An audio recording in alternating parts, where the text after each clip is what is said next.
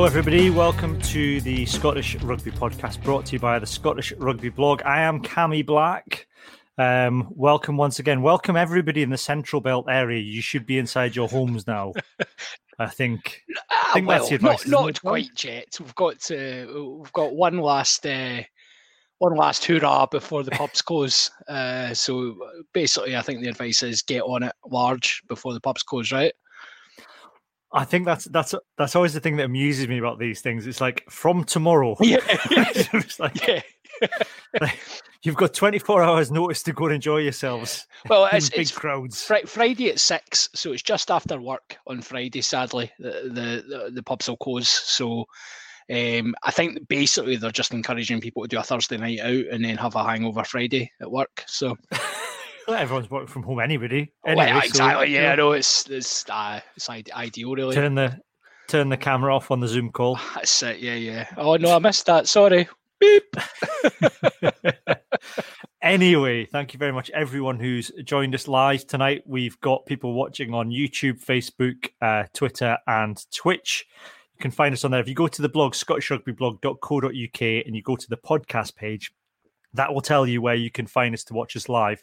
You can also get involved in the comments live. So as we broadcast this, and we'll pop up any questions you've got on the screen and do our best to answer them. We've got a fair bit to get through tonight because I always think when we plan these, and we've delayed it by 24 hours, I'll explain why in a minute. We've only got a bit to talk about, and then all the news happens somehow within a day. So we didn't know that there was going to be additional lockdown measures announced today. We delayed for 24 hours for two reasons. One, my child has to self-isolate. Now, how you do that with a 3-year-old, I don't know. We're all fine. We're allowed. We're all allowed to leave the house. He's not. So we've got that going on here, and also we were kind of waiting to see when the Scotland squad was going to be announced. We understand, although it's next week. From what we understand, we don't know when. We understand it's next week, so we've decided to do the podcast tonight. If you want to send us a message, if you're not listening to this live and you want to get involved, we're on Twitter at Scott Rugby Blog. I'm at Cammy Black. We're on Facebook, Scottish Rugby Podcast. We're on Instagram, Scottish Rugby Podcast. I'm mainly on there to stalk rugby players, to be honest, because that's the only way we find out about what they're doing outside of rugby these days.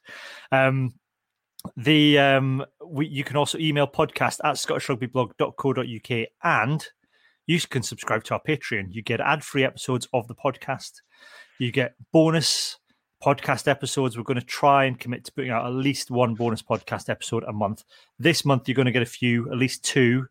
I've got a very good question from Alec McDonald I'm going to come to in a minute. We're doing this month on the blog, we're looking for Scotland's hardest player. So there is a really good article on David Bedell Sivrite. I think I've got that right on the blog. I'm sure I've got his name wrong. Close enough. Luke Upton's written a book on the rugby hard men, which is well worth the read. That's coming out in a week. And he's featured a Scottish player who's also British and Irish Lions, and he's done a wee article on that for us on the blog to launch it. That's who Luke thinks is the hardest Scottish player of all time. We're going to do our own search, and after this, John and I are going to be recording a wee kind of exclusive podcast just to chat about some of the criteria, who might be in, who might be out early doors. Yeah, a little preamble to, a prologue, if you will, to set the scene. Whet the appetite. So yes, we'll be looking for your nominations in the comments section, and we'll try and put together a list by the end of October. So past and present players who are the hardest. So for £3 a month, you get the Richie Vernon Thunderdome. That gets you everything through the Patreon ad-free episodes and exclusive content. For £5, you get your name read out on the podcast. That's it. You get into the Dougie Donnelly Members Lounge. Now, nobody has paid us £5 since last week. We've had a couple new subscribers. Hello to them. But they're not getting the name read out because they didn't pay the extra £2. £2, guys. You could do what one guy did, which was come in at £5 and then immediately drop his subscription to £3 after that. Just to get his name read out. But I don't care because we got his £2. Legend. That's banked. Legend. That's spent on this lovely new microphone. That's fine. Name and shame. Very quickly from Alan McDonald. Now, this is an interesting question. He says, which player will have us checking Wikipedia? Now, this is because, of course, we edited Nick Haning's Wikipedia last time there was a squad announcement and it made it into the Telegraph. I'm sure journalists will have an eagle eye on Wikipedia and will, fool me once, shame on me. No, shame on you. Fool me twice. Just shame on me. Full stop. Shame on me. That's it. So no, I cannot endorse Wikipedia editing. That's a very cruel thing to do to hardworking journalists. That's what your lawyer told you to say. I'm sticking to that. The news tonight that we alluded to at the start of the podcast is there was a delay announced earlier this week in announcing the kind of future of domestic rugby in Scotland. That was due to start on the 31st of October. They were due to talk about it this week, but that got put back. There has now been an announcement by the Scottish Government this evening that confused a lot of people. Now that I've double-checked it before we've come on. So all contact sport, including training for non-professional teams, is banned in the Central Belt. That's correct, yeah. Everyone thought it was the whole of Scotland, but it's just the Central Belt. Yep. Pubs and bars are also not allowed to serve indoors at all. Yep. Is that right in the Central Belt? For the next 16 days from Friday. 16 days, yeah. So there's a lot of clubhouses. 16 days is such a random number, isn't it? I know. Like 14's fine. 16's weird. It's like does it just cover 3 weekends? It must do 16. It must do. That must be what they're thinking. Aye, that's exactly what it'll be actually. Yeah, because that'll take us to the following Monday. So that's what it'll be. That'll be just try and get 3 weekends out of the way. But it's a shame. It's a shame because clubhouses have had to close, and I think that's been a bit of a revenue stream and a bit of a lifeline for some clubs. So it's a shame that they've had to close. Now I don't understand. I mean, I'm assuming even if they stop serving alcohol and food, they'd still. Yeah, Alan McDonald says 3 weekends. He's done the maths. He's a doctor. He can do maths. He can work stuff out. Sir Dr. Allen has figured it out. Has worked that out for us. I think it includes.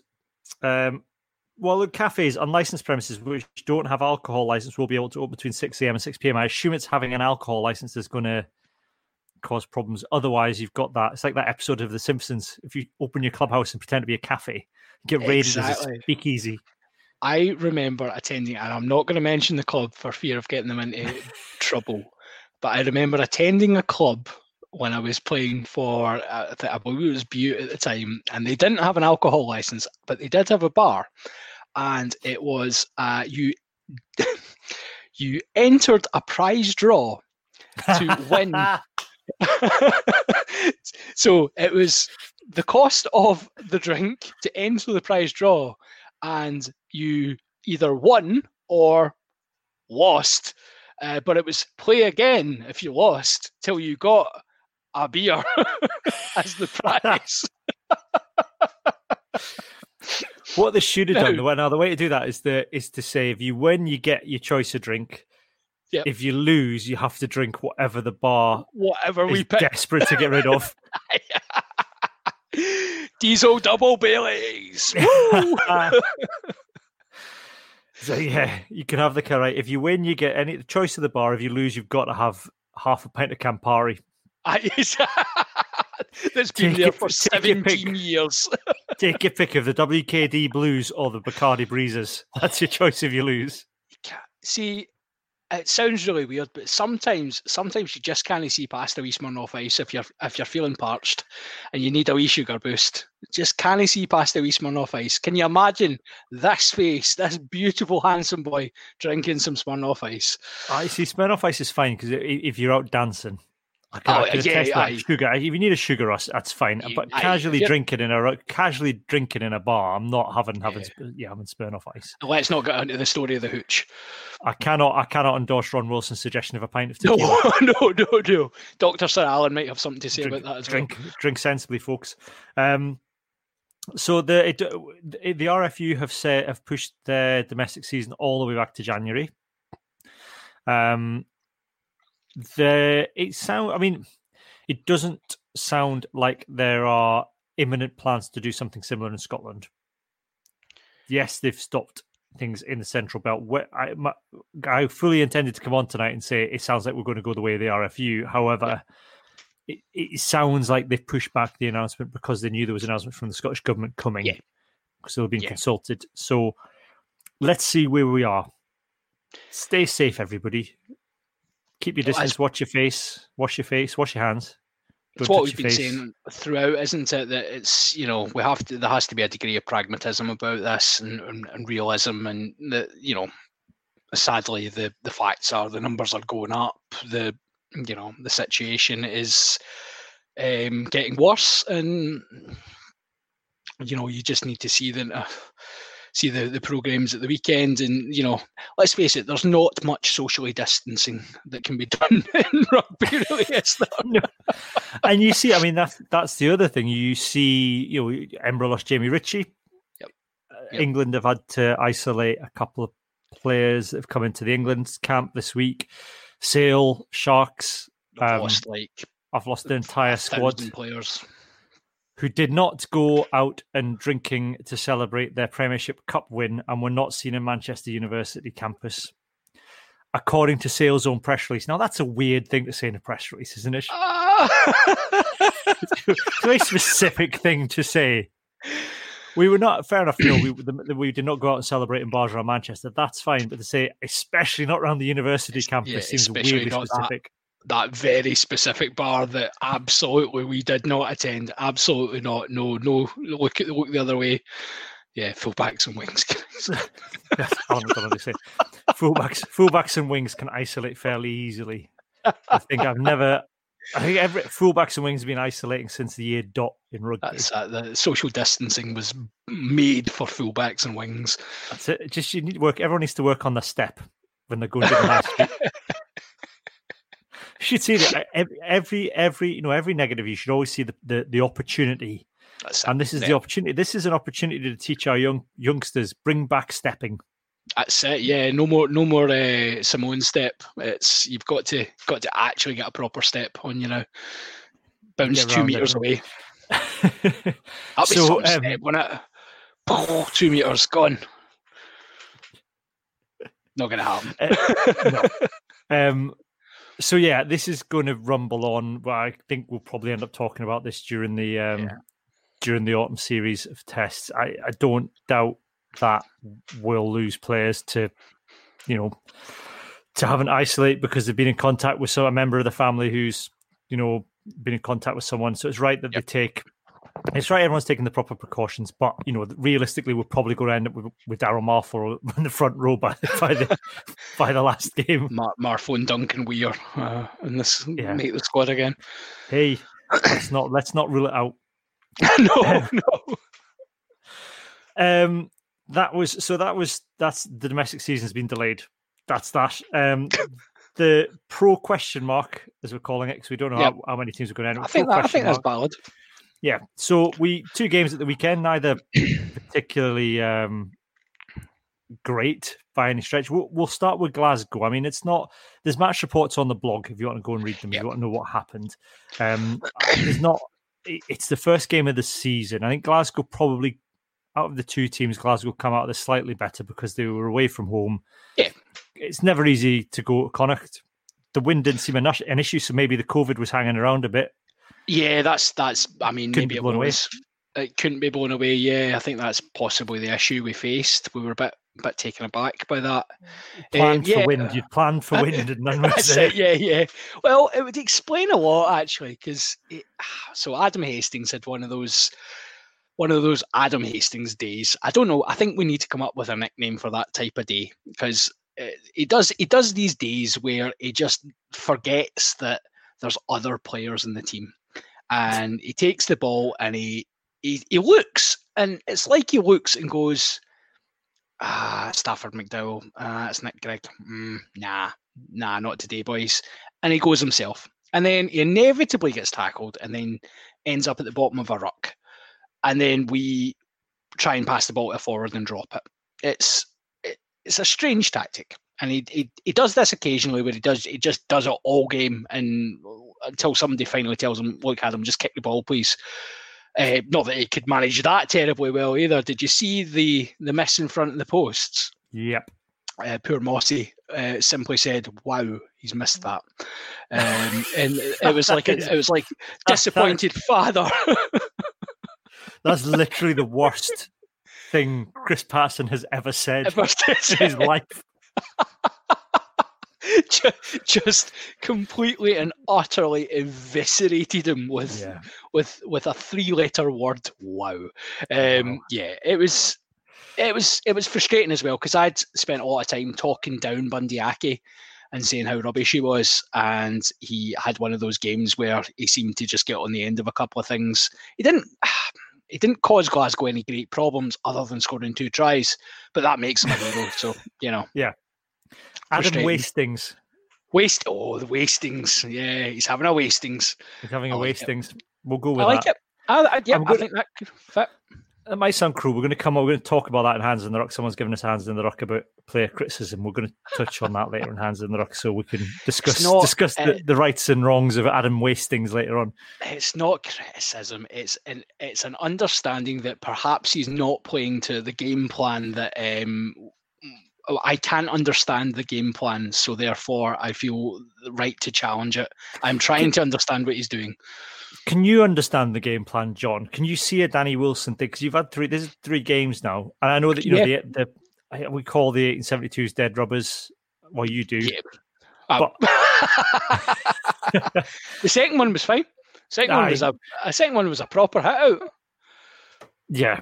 So, I mean, can you see a difference yet? 3 games in? Honestly, yes and no. I can't see anything that resembles what I would say is a specific game plan from Danny Wilson, but I don't see any of the Rennie madness either. It's almost like we are a normal team. We just kind of looked like, see, if you were to play, like, if you were to describe a default rugby team and just go do some default rugby stuff, well, that's kind of what we looked like. And maybe that's what Danny Wilson's going to do. Does it necessarily fit with what we want from Glasgow, what we want from Scottish rugby? Probably not. Will it win us more games? Probably not. But it seems to be the direction of travel, is that we're kind of trying to be more pragmatic across the board in Scottish rugby. Certainly sparked by the Townsend, when the Tuesday clock was ticking ever closer, and we've went away from the fastest brand of rugby in the whole introverse. I suppose we did our Tuesday clock thing at the start of the Six Nations, and there was a pragmatism to Scotland's play, but that did play out in the end, and you could see it starting to work and things starting to click. So I guess that's if Danny Wilson's coming in and doing something with Glasgow, almost kind of like strip everything away and not start again, but you start on the fundamentals. You can't just do the fundamentals long term, but as a short term, let's start here, and work our way through to a point where and build on that, which I don't think we necessarily understood. That's what Gregor Townsend was doing. Yes, at the start of the Six Nations, but by the end of it, I think he communicated that a lot better. That's what they were trying to do. That certainly started to come through in some of the press conferences, that there was a plan. And so, looking back on, with the benefit of hindsight, some of those games you look back and think, actually, there were narrow margins. That we were in that game in Ireland, we were in the Calcutta Cup. They felt sore at the time, and even the Italy game, as bad as it was a very workmanlike performance, and they came away with a win. And that's the thing. You hear this a lot in football when they talk about Scottish football in particular. When the inevitable, a manager comes in and it's, we're going to get back to doing the basics. We're going to get back to doing the basics well, do smart things well, make the right decisions. And you don't often see that. It's interesting. You touch on Gregor Townsend maybe doing that kind of mid-tenure. And you could probably almost argue that the Rugby World Cup was almost the end of the era of the stupidity of fastest brand of rugby in the world. And we're moving into that more pragmatic approach. He's maybe kind of almost it's almost like he's a new coach in some ways, but he's not. He's still the same old Townsend. So I would expect there's going to be some level of madness comes in at some point. It might come in the shape of a 5'10" boy from Bridge of Allen, but who knows? Who knows? So yeah, it's strange, but I think we'll see how Wilson progresses. I think there's definitely an emphasis on the forward play. The set piece looked quite strong. Fraser Brown was throwing very well, despite the fact he's like 2 minutes in, seemed to injure his elbow. His darts were pretty spot on, which the same can't be said across the road, sadly, which is a concern. Yeah, let's talk about across the road then in Murrayfield. Embra lost to Ospreys. And now, Ospreys are a bit of a sleeping giant in Welsh rugby. The Ospreys have had their issues over the past couple of years, but Ospreys have some very, they've got Justin Tipperick, they've got Alan Wynne-Jones. They've got very good players. I think they just suffered with the coaches that they've had. Yep. The fact that we've now got one as our forwards coach is one of their former ones is good because that was the last time the Ospreys were any good. So there is that, and there is an element of, the Ospreys I think probably are due a bit of a bounce back longer term, and there's an element of that. But the thing Richard Cockerell has come out and said is there's a lack of natural leaders in Scottish rugby, which we've talked about before on the podcast and on the blog, and there's an article on the blog recently about that. But Richard Cockerell's been in charge for 3 seasons now. So if he's not picking natural leaders in his team at this point, that's on him. Yep. I think partly. And he did say, you read the content, there's a really good kind of bit on this on the offside line where they've quoted what Richard Cockerell said. And he said it's not meant to be anything he hasn't said to his players already. They know this is how he feels. And I don't necessarily think that he doesn't accept that it's a criticism of him either. But it surprises me that it's, that should still be an issue as much as it's given. You've got Grant Gilchrist was playing, Stuart McInally was playing, both former Scotland captains. So if they aren't natural born leaders, then he needs to do something about that. And what he needs to do is he's going to have to promote one of the youngsters he's going to have to make Jamie Ritchie a captain. He's going to have to he made Magnus Bradbury a captain, and then Magnus Bradbury fell over and bashed his head open because he got drunk. Yes, that's natural leadership in action, I think. It is. To be fair, it is on a rugby night out. Exactly. Yes. He's a leader of men when he does such actions on a rugby night out. Yes. It is. It's a really strange one. It's a strange thing for Cockerell to come out and say. And again, you've got to wonder about. He's saying it's not something. It's nothing I've not said to my players. You must be quite concerned if you're in the Edinburgh dressing room and that's the message you're getting. Like, none of yous are, and I'm sure there's other words in there, but none of yous are natural leaders. It's a bit strange, and as you say, it's had 3 seasons to address that. And you can say maybe first season, okay, you come in, you've got to get the lay of the land, you've got to understand who's there, you've got to clear out a lot of the deadwood. The deadwood, the guys that are driving from one side of Murrayfield to the other to go to the training pitches. Yeah, you've got to ban the driving from the training pitches. That's where your first season, fine. By season 2, you're now into. You should be looking at leadership succession plans. You should be looking at who's going to be your leaders, who's going to be your captain for the next 5 seasons, who's going to be your stand-up go-to guys in these pressure situations that you hopefully will find yourself in.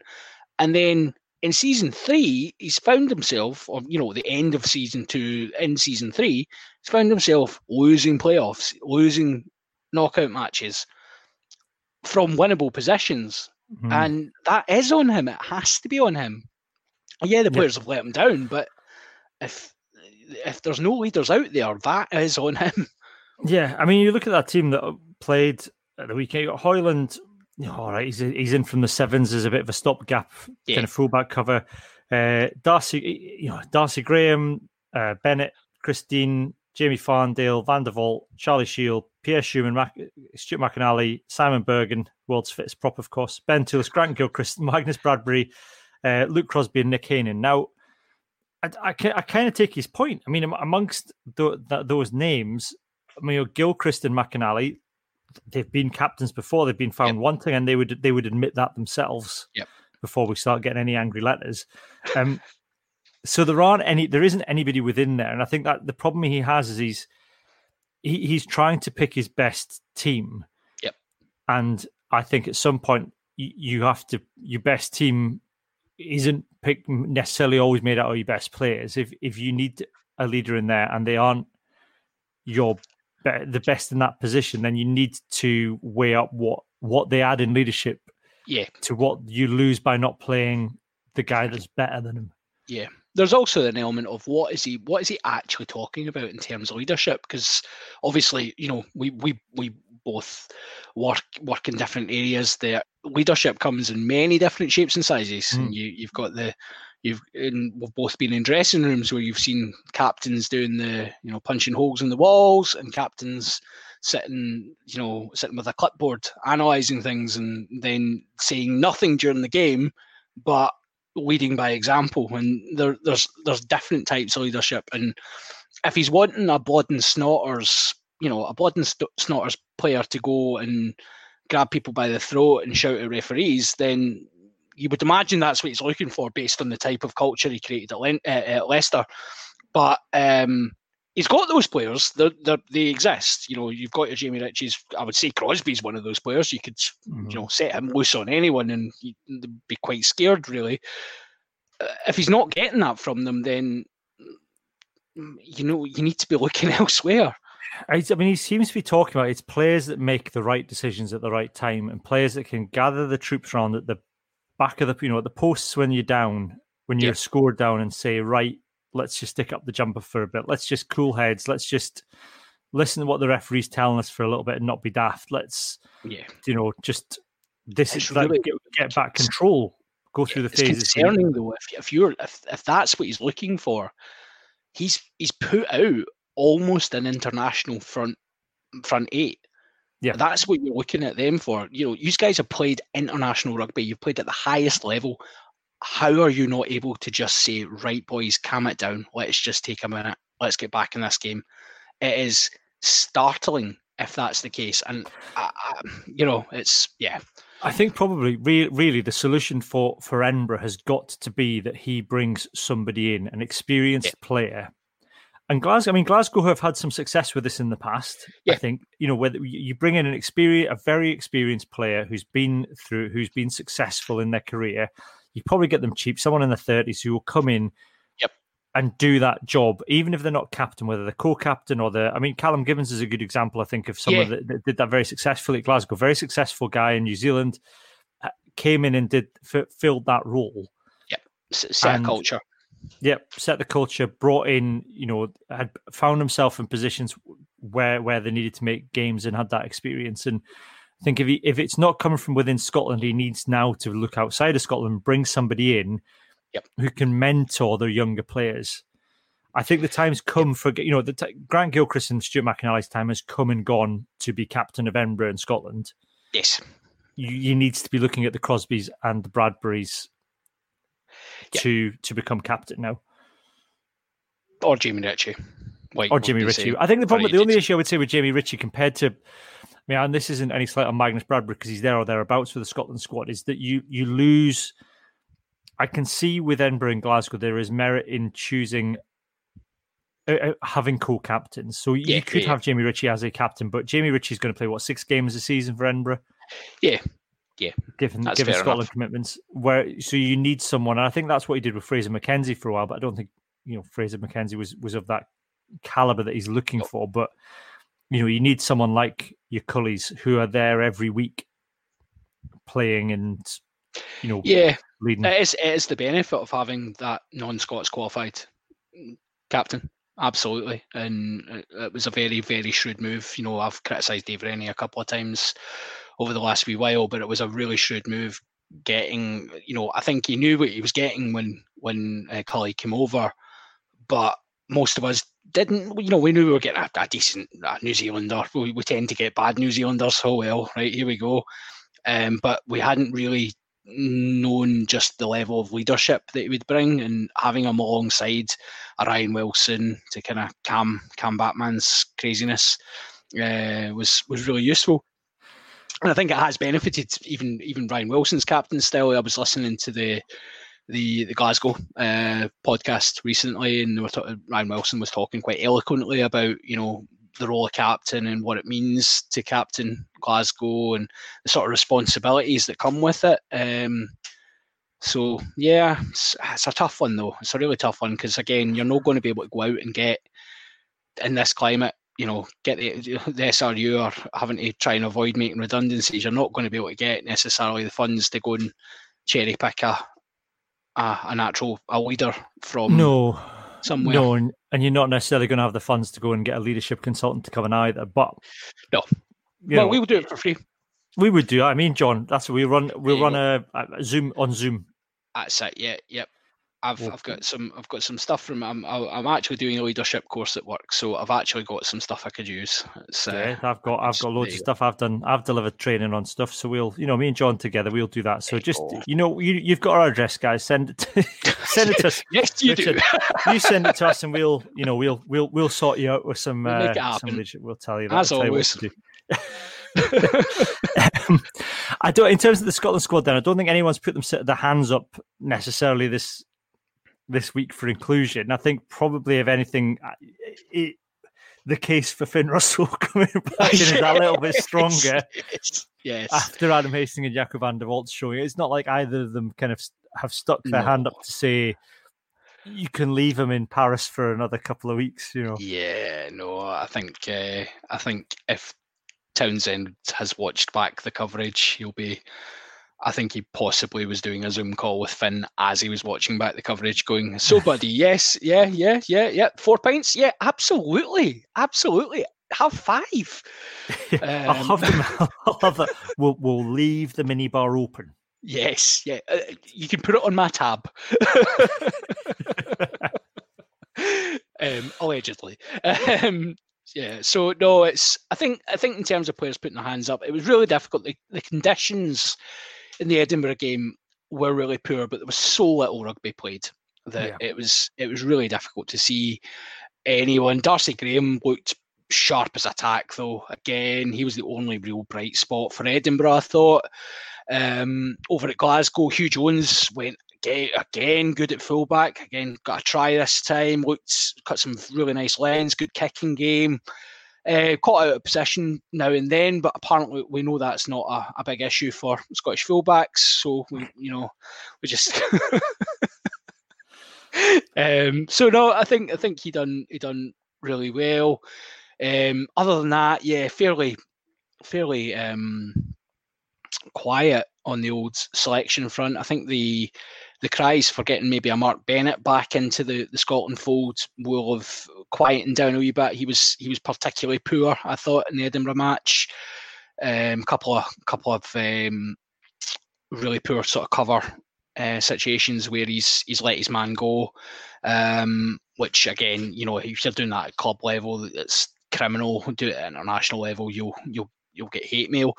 So no, it's it's a tough one. Yeah, I don't think we're expecting any surprises next week. No, we say that every time, though.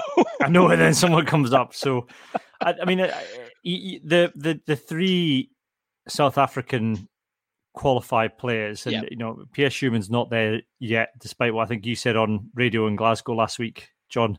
Yeah, probably, yeah. No, I was meaning Ollie Kebble was about to become. So you're going to get Ollie Kebble, Jaco van der Walt, and Duhan van der Merwe. They're going to be in there, and you're going to get the normal.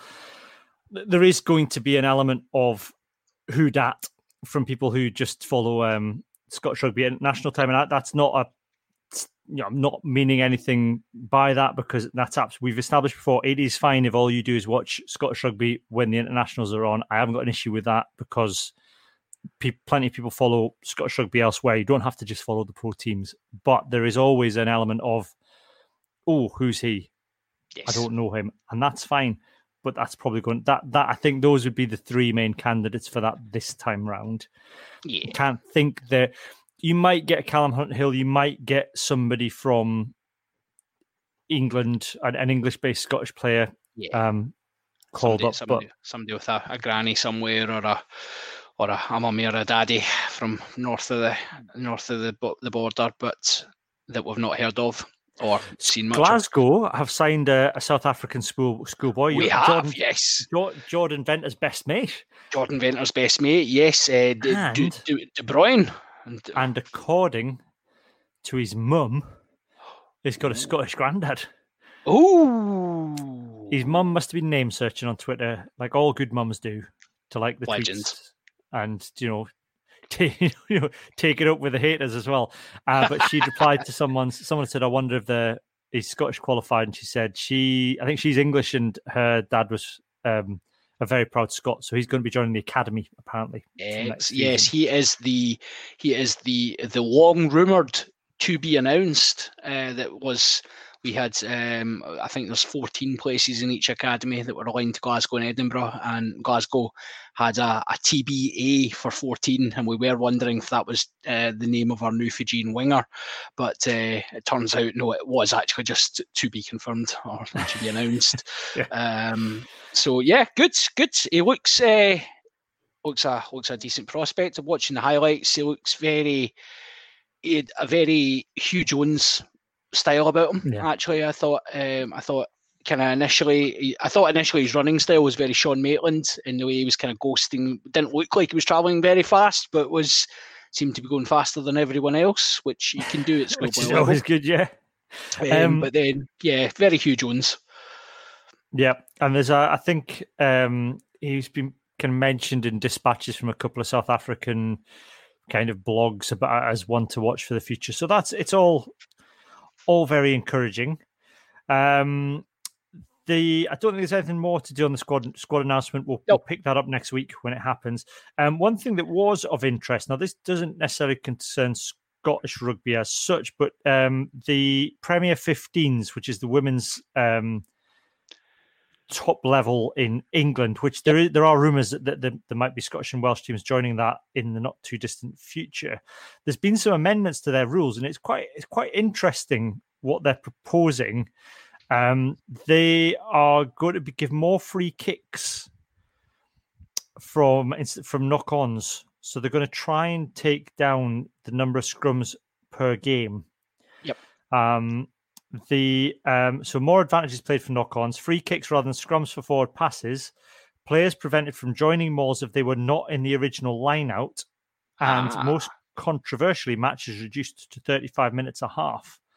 Now, what's interesting to me is there is something in some of those rules that short or long term could work. I mean, free kick for a forward pass. I don't have an issue with that. No, if we're looking for a way to get the game moving, get the game restarted, it gives you the option of either a tap or a kick to touch, but you don't get regain possession from the kick to touch. I have no issue with that. The other one was I quite like the idea was that players prevented from joining mauls if they were not part of the original lineup. I think that's really good. I like that. Sounds really good. And you could find yourself. It could open up some really interesting possibilities around putting 8, 10, 13 men and women in the maul, or the lineup could end up like a train, or was it Wales, Australia, where Wales put 15 men in the lineup and failed to score from them all. Yeah. Gatland's Wales. He'd done it with Ireland as well when he was there. And he failed that time as well. So that was interesting. One to watch there, whether or not those. I mean, they're partly there, I think, for COVID related reasons. Yeah, but whether or not longer term they become a thing. We haven't got any Where's Dougie Donnelly's this week, sadly. No, but everyone's on lockdown, and no one's. I don't think we will be getting any either. Yeah, Dougie's away. He's away in hiding. Locked down in his wine cellar. Just loving lockdown. So with that, we are going to move on, and we're going to do this.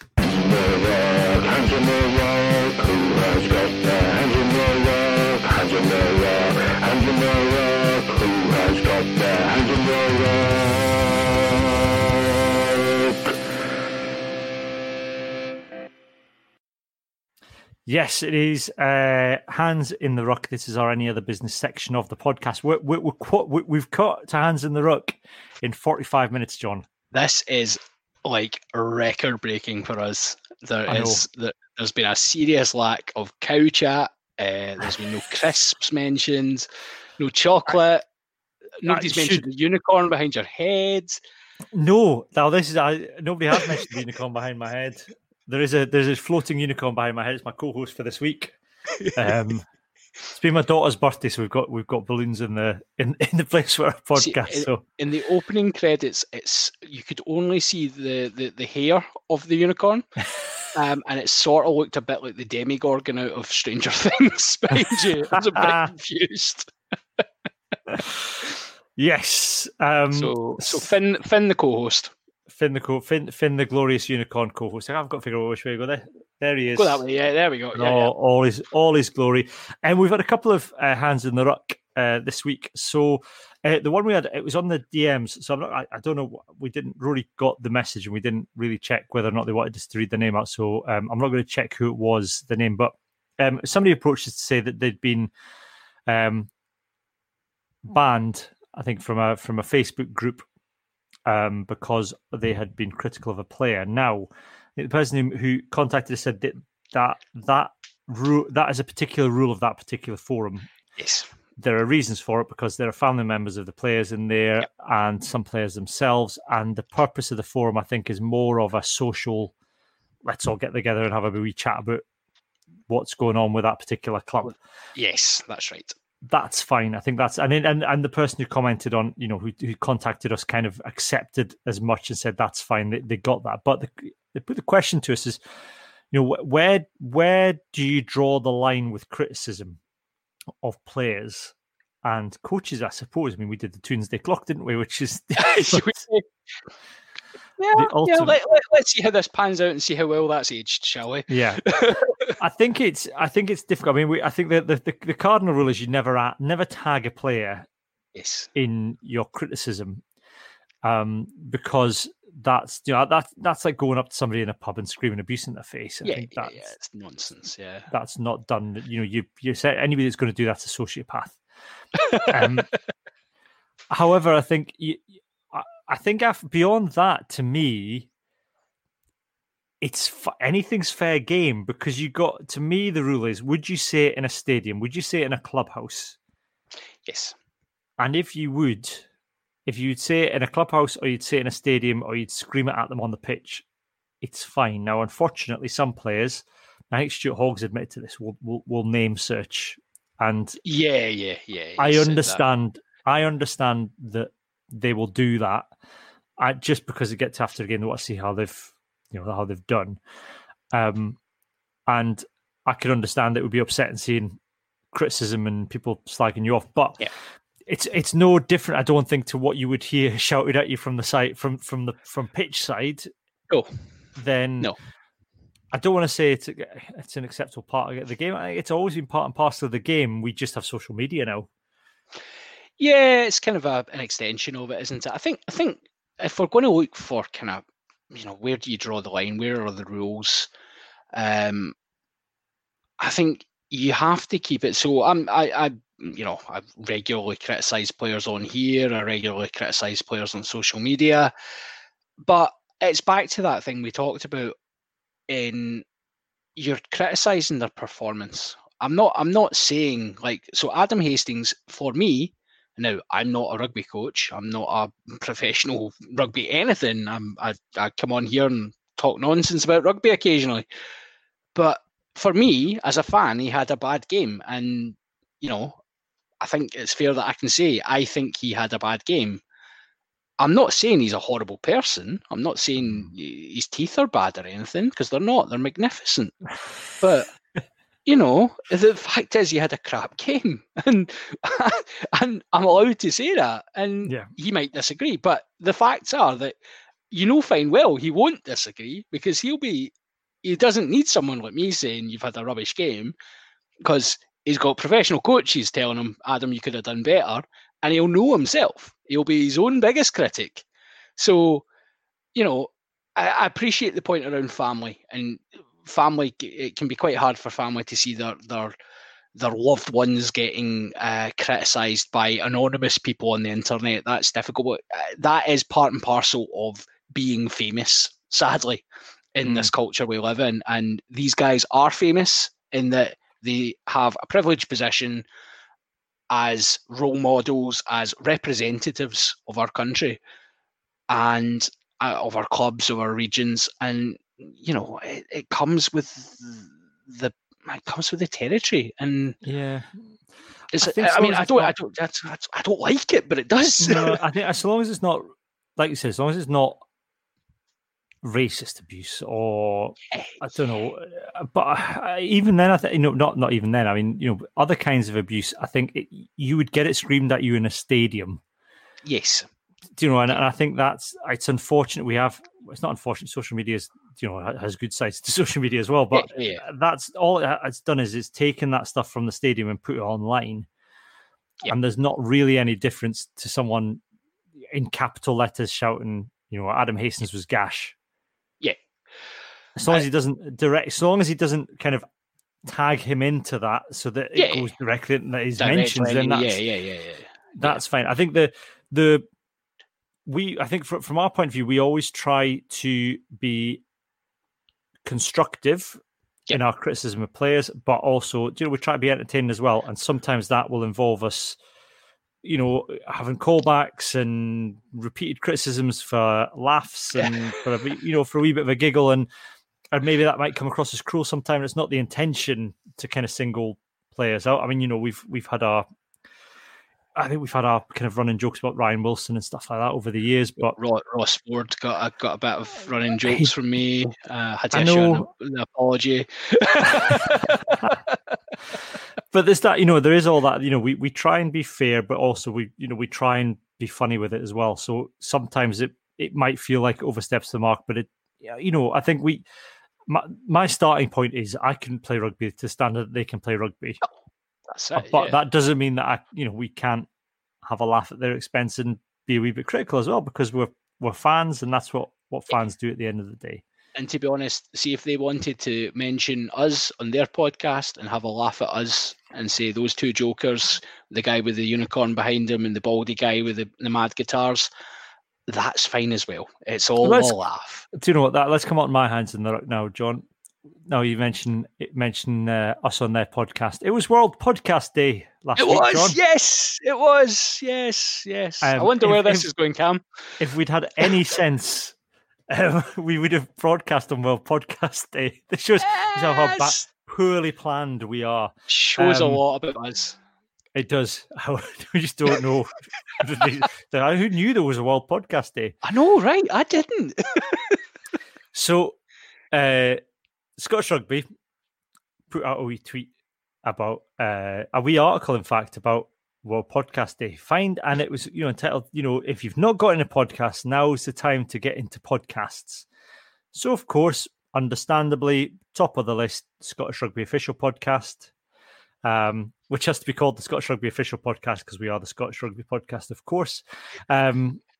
The Edinburgh Podcast Behind the Castle or Inside the Castle? Outside the castle? On top of the castle. Through the castle. Past the tree on the right towards the castle, and you'll find it there at the end of the road. By Burger King next to the castle. We've got the Warriors podcast. Warriors Weekly. Warriors Weekly, of course. And then there was Under the Sticks, which I understand is associated with the Pro 14, but isn't the official Pro 14 podcast. Yes. So that's the Pro 14 have set it up but it is not the official Pro 14 podcast. And then there was the Guinness Six Nations Fantasy League podcast, which hasn't had an episode out since January. And yet, there are two, and I'll point this up, there's a podcast charts are meaningless in essence. They don't really tell you an awful lot. Mostly they're kind of like done by algorithms. It does not done on actual numbers of downloads. But there is ways of kind of finding out where you are on these things. And in the rugby charts, we don't do too badly, John. We're top 10 all time. Yes. In the rugby charts. Along with the Thistle lads as well. They're a couple ahead of us because they've been going for, I think they're going for about 6 months longer than us. Yep. And in between us is the official one. Now, we know our place. We're not, but at the same time, we birthed pinball. We did. We gave the world sandbags, did we not? We did. We edited Finsanity. We Finicent. We edited Nick Haning's Wikipedia entry. All these things we have gifted to the world of Scottish rugby, and yet, do we get a mention on World Podcast Day for people wanting to get into podcast? No. We even mentioned Ovaltine and cows, and we did. Yeah.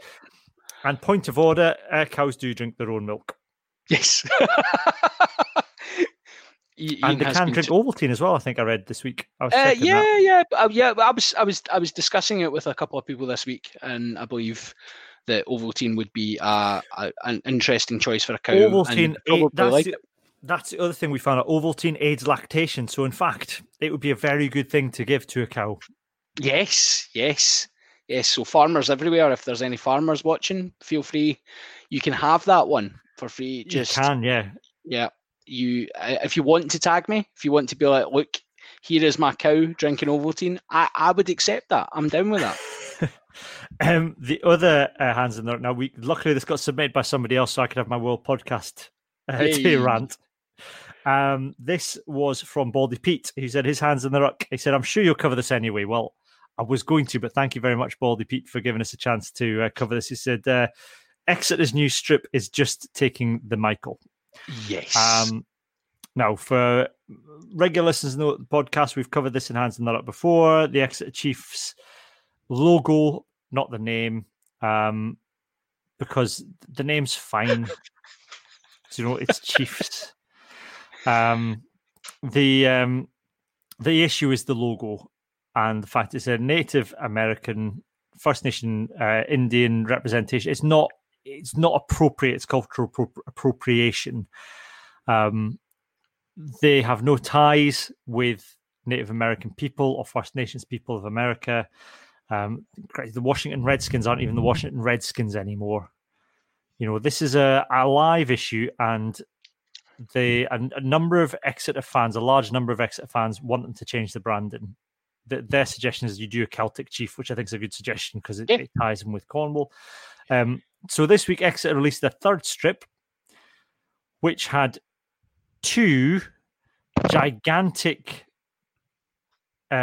reproductions of the logo on the shirt. Yes. So it's pretty much doubling down. And all through, the other thing that obviously people were unhappy about, the fans have a chant called the Tomahawk Chop, which is pretty at best insensitive. And obviously there's no fans at Exeter games, but Exeter have insisted on carrying on piping that out anytime there's a live game. So they really are doubling down on it, and that's a shame. Now, we mentioned Exeter Chiefs in passing in our last episode. We didn't really discuss it seriously, did we, John? No, I don't think so. No, just a passing reference. It was like literally just a... We referred them as racist Exeter Chiefs, didn't we? Yeah, it was a very flippant comment in amongst a lot of other nonsense that we spoke, but it was accurate. Nobody pulled us up on the cows chat, but no, exactly, yeah. Or as Joe rightly points out in the comments, the salmon fiddling from a couple. Have you been touched by a salmon? If you've been affected by any issues in tonight's podcast, we can give you the line to call for if you're it's one of our stranger. Are you a salmon that's been been interfered by an ex-MSP and head of Scottish media. Yeah, that's right. That's where we'd went with that's it. That's the Salmon Fiddler. Yeah, it's coming back to me now. Yeah, but back to Exeter. We suddenly had a lot of comments on the blog from people pulling us up on the fact we call them the racist Exeter Chiefs, saying it's not really racist. And if you start to call it racist, then you undermine the meaning of the word racism. Now, grey is grey. There's dark greys, there's light greys, there's, very bad racism and there's little bad racism. This probably sits towards the kind of like, it's still racism, but it's not as bad as really bad racism. It's still racism. It's still cultural appropriation. And I think some of the comments, were of the nature of, well, nobody's complained from nobody who's affected has complained. It's just one person in Bath. It's just somebody in Wales, some white woman in Wales complaining. And that's fundamentally not true. If you look online, there are plenty of people who are affected by the issue who have spoken out about this. There are psychological studies done into the effect that cultural stereotyping has had on Native American and First Nation communities in America. This is a very big issue. This isn't just something that somebody in a lot, a couple of woke podcasters are moaning on about every week. This is, this is a real serious issue. And so we did ban people from the comments this week because it was ill-informed, I think, some of the debate, and a quick Google would have solved it. So we don't mind informed debate within the comments. I'm not going to debate whether or not it's racism or not, because ultimately the blog's our platform and we'll use it how we want and we'll choose who posts on it and who doesn't. If you want to go and have that, go to Twitter, go to Facebook, and they'll moderate you. But, we're open to debate, but some debates are not debates, and I'm not going to debate the rights and wrongs of a little bit of racism because it's still racism at the end of the day. Yeah, it's not like we've made any secret of how we feel about this. It's not like it should be of any surprise to anyone that we feel that it clearly is racist, and whether it's a little bit racist or a little bit racist doesn't actually matter. It's racism, and it's insensitive, it's stupid, it's just in 2020, it's quite sad and sickening, really. And the fact that people try to defend it, again, I think sometimes people just like to be controversial. They like to be, it's the anti-establishment, or everybody thinks this is racist, so I'm going to think it's not. But it's just pathetic. Yes, I think that's where we are with it. So, someone's asked, do you think they should ban the Simpsons impersonation of groundskeeper Willie? Well, I mean, there's stereotypes and there's a certain cultural insensitivity to it. I think it comes down to whether are Scottish people offended by it. Is there a collective of Scottish people standing up and saying, do you know what, actually this really offends me, and I think we shouldn't be portrayed like this? I don't think there is at the moment. Maybe sometime soon there will be, and if there is, then it seriously has to be talked about and considered. But for the moment, I don't believe there is a groundswell of opinion that we should ban groundskeeper Willie. I'm happy to be corrected if that's the case. Yes, yeah, but it is, like we said, it's a live, real issue. There's a really good podcast. If anyone that listens to the Blood and Mud podcast, and if you don't, do go and look this episode. Lee interviewed two women from the Iroquois Rugby project, which is based in Canada, and so they've used rugby as a way of, they take rugby out to First Nations communities in Canada, and they spoke very eloquently about the impact that the Exeter Chiefs decision had on them. They spoke about the fact that they had written to Exeter Chiefs and had not had a reply. I think to be fair, I think if Exeter Chiefs had reached out to these communities and said, look, we've adopted this for what are good reasons, and I think that they probably did have good reasons at the start. If they've reached out to those communities and said, we've adopted this for good reasons, we now realize that maybe it's a bit insensitive, but what we'd like to do is to keep it and to help you and maybe have ties with you or something. Yeah. That could be a way around it. With permission, we'd like to do this and we'd like to support what you're doing in return. That would probably be okay, I think. Yeah, it would be more okay. Yeah. It would be more okay than it is. One comment we had is, well, are we calling for Sam Skinner, Johnny Gray, and Stuart Hogg to be banned from the Scotland team? It's difficult, that one. I think. I don't think there's a straightforward answer to it. It puts us in an uncomfortable position. Yep. But I think they're equally in an uncomfortable position in that this is their employers. Yeah. That's the thing. It comes back to we all have choice when it comes to who employs us, and we all have the ability to screen our employer based on their morals or thereof lack of. And we have all worked for companies who have maybe not had quite as good morals. I particularly have a couple of good ones in my back catalogue. For further details, see my published works. But I also have a couple of good companies in my, and it's a case of, you can choose who you work for, and obviously when you're working for them, it's more difficult to come out and criticise them. But if your choice of employer then impacts the brand of a subsequent partner of that employer, i.e. you are a representative of an employer who you then get chosen to do something else, then there is precedent for that to not fit into the brand of the partner organisation, and therefore it does become difficult. I don't ever think Scotland are going to go down that route, but if it was a private sector organisation with private sector values and sort of, you could see it happening. You see it in sort of branding, all the kind of corporate branding nonsense that goes on. You do see these things happening. There's an image to maintain, and sadly the Exeter image is or should be tarnished by what they've done. I think the interesting thing is going to be when the players are outside the bubble of Exeter, because this really became a live issue, I think, in the light of the Black Lives Matter movement, that people suddenly became aware of this, and Exeter Chiefs for Change, the fan group that are pushing for the change, kind of seized the opportunity really to try and make it, bring it to the fore and really campaign for it. Yep. I think now this is the first time you're going to have players outside of that setting and outside the control of Exeter's media. It'd be interesting, I think, to see whether the players now get asked about it in the international camps, because that will put pressure on Exeter.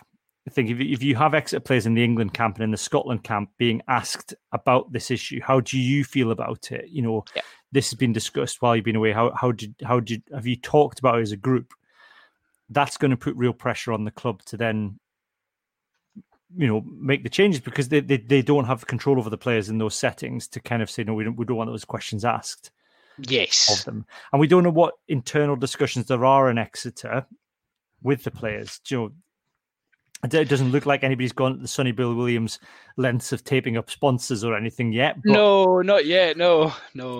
It's funny actually when you think about Sonny Bill. It's always, it strikes me as so, like, at the time it wasn't, I thought it was interesting, but I didn't think all that much of it. But now, like, just thinking about how big a statement that was, and how brave that is in some ways, to speak out in that way, it was magnificent. And I know he's got his critics for, some of the things he'd done earlier in his career, but by goodness, it's a bold strategy, Cotton. Yeah. What's your hands in the ruck while I bring up another one?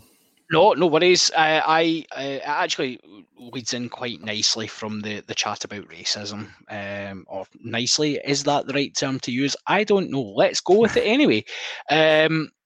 So we touched earlier on the upcoming Scotland squad announcement, and we are going to have like WP before him, like others before them. We are going to have some new South African-born players qualifying for Scotland and becoming Scotland internationals. And this has brought the usual knuckle draggers to the fore and has brought them out with the I just want Scots-born players. I just want people who drink Irn-Bru all day and eat haggis and, down with that sort of thing. It is ridiculous. People need to really get over the idea. And I always remember going back to the argument, and it's something I've always said about this. I think you've said it as well. Many others have said it.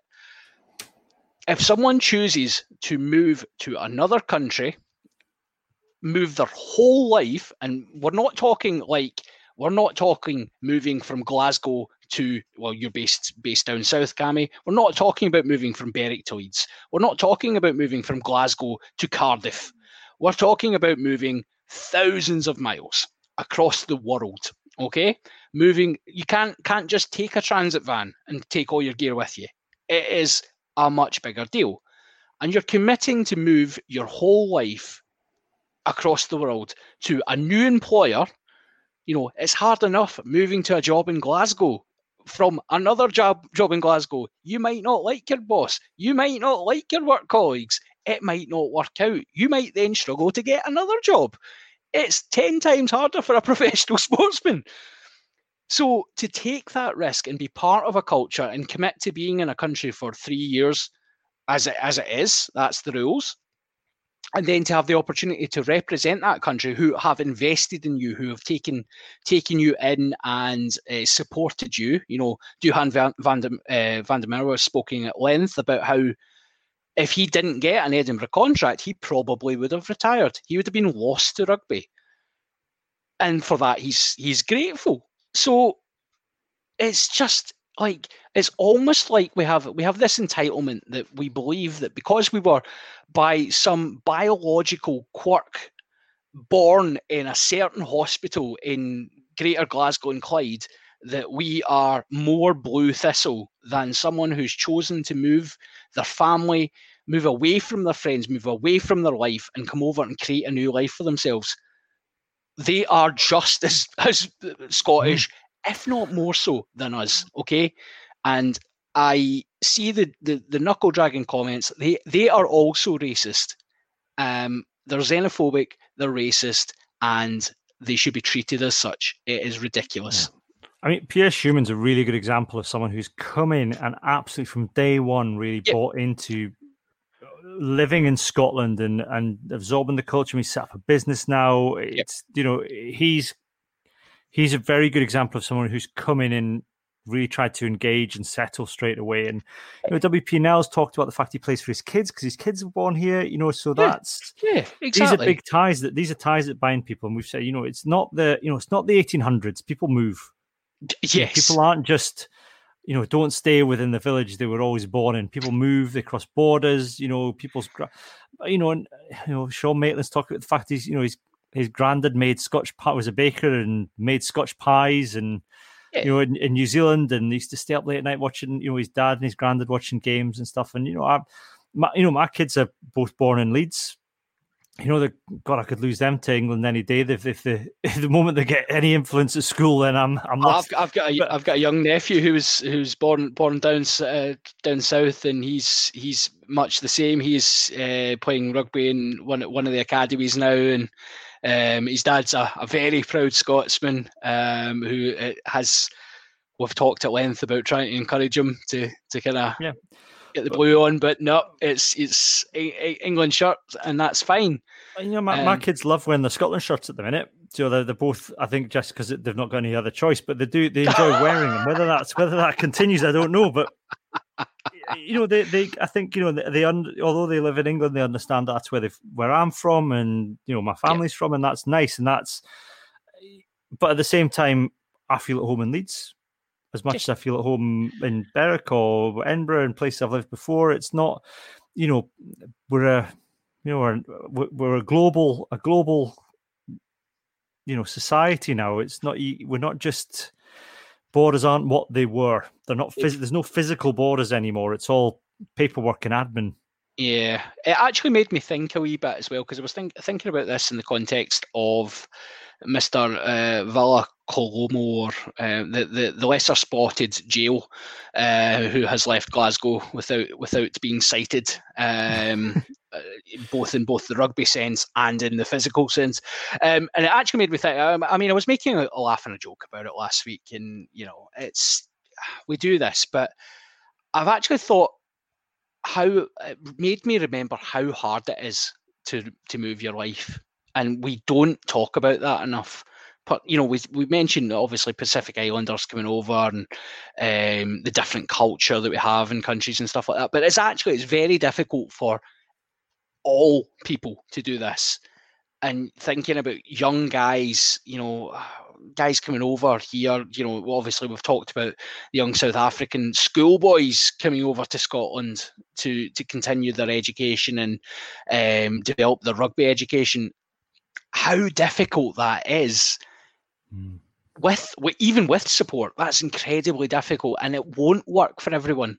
And players, even professional players in their mid-20s, early 30s, will struggle in new environments. And I think we need to really start to remember that it's not the players not choosing to come over and not settle, or not be part of the setup, or not be part of the culture. There's lots of reasons why they wouldn't do. But we should be really proud of those guys who do come over and who commit from day one. But there's the point you made about Sean Maitland, just to finish off, was, obviously he talked about his Scottish roots and his Scottish heritage. People always criticise people like him who say they wanted to be an All Black first, and when they found out they couldn't be an All Black, they chose Scotland as a second choice. They still had to do all the things, Sean Maitland moved to Glasgow. He became part of the Scottish rugby setup. He still has to travel thousands of miles from New Zealand to come and be a Scottish rugby player. I think the other thing as well is, who amongst us would not choose to be an All Black before a Scottish rugby player if you had the option? Yes, exactly. And you could argue what you want about the South African boys, but they've all been, from day one, they've been clear that they were coming over here to come and represent Scotland. Yeah. Ollie Kebble said it, Schumann said it, Van der Merwe said it. Jaco didn't say it, but we were all surprised. We were too busy working out jingles for Jaco to figure out what was going on there. So I think the thing is with these guys as well, it's like, one of the criticisms, particularly the schoolboy rugby, or even like a little bit of this, it takes a chance away from somebody else. And I think the answer is, they need to get better. That's the bottom line here. Is if you, if we're important players, or players are coming over and qualifying on residency and they're getting in the team, it's because they're playing better, or they are better than what we have. Yeah. And that's the answer, is if you want to be selected for Scotland, you have to be the best. And that is going to include being better than people who qualify on residency. It's not right that you should get ahead of somebody because of where you were born, or whether your mother was born, or whatever. It's, if you're good enough, you're Scottish enough. And we've always said that. Exactly. It's back to the point we've made a number of times about professional sports is brutal, and people will get thrown on the scrap heap at a minute's notice, and that's a shame, and they need support with that. But that's the reality of it. It's one of these things. It's a touchy subject, isn't it? It's a strange one. It is, but I think if you're good enough, you're Scottish enough. There's a couple of people asking about the rules. We could spend a long time on this, and we have in the past. And a couple of people asking whether residency rules should be changed, things like that. We'll get into this again, no doubt, next week when the squads are out.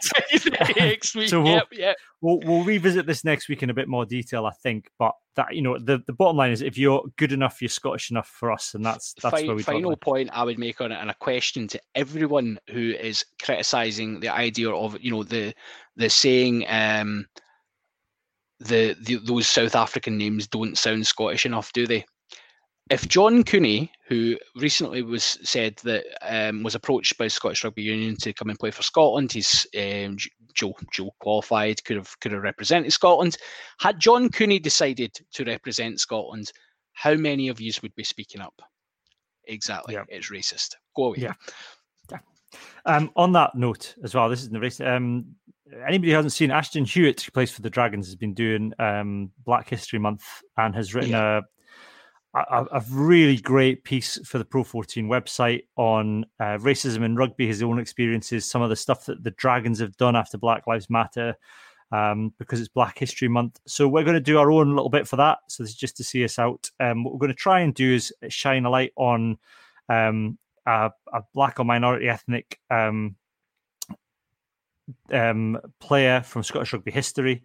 We've got a problem on Twitch, John. I think Twitch have decided that we'll remove ourselves. We're going to remove ourselves from Twitch momentarily.